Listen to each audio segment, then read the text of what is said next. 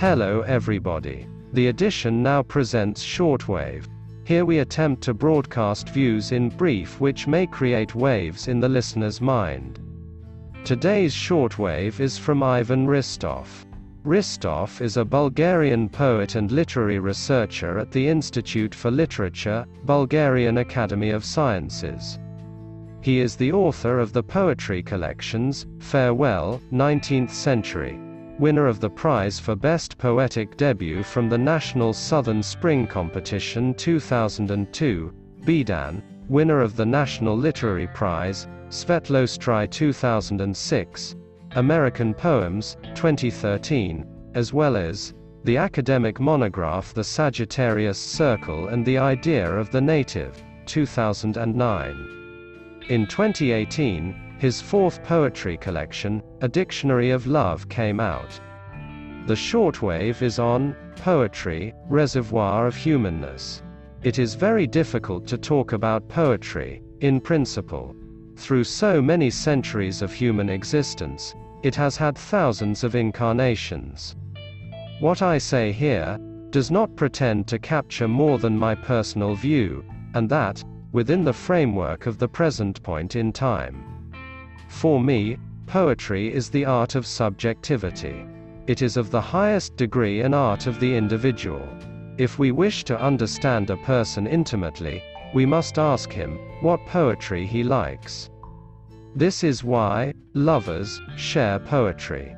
According to the Bulgarian poetess, Kristin Dimitrova, no one is ashamed to be called a poet, but everyone is afraid of being seen writing poetry. Since poetry is the mirror of human subjectivity. In this sense, it is the essence, the spine, the emanation, of every literature. Poetry is like the first aid kit in the car, that every literature has. If a crisis arises, if there is an accident, it's the first thing you reach for help. Sometimes, this is quite risky for those who create it. The poets. In the past, poetry was a means of communicating with God. There have been periods in human history, during which, poetry was the paramount genre. Today, poetry and poets have been shoved into the world's dark corner. As the art of subjectivity, poetry teaches us individualism, yet contemporary humanity is not particularly fond of individualists. Nevertheless, humanity cannot exist without poetry. With its brevity, it forever reminds us of life's fleetingness, which in some sense disturbs us. But, at the same time, keeps us vigilant. Poetry cannot enter the same market-driven relationships as prose. Proof that it is much closer to human nature.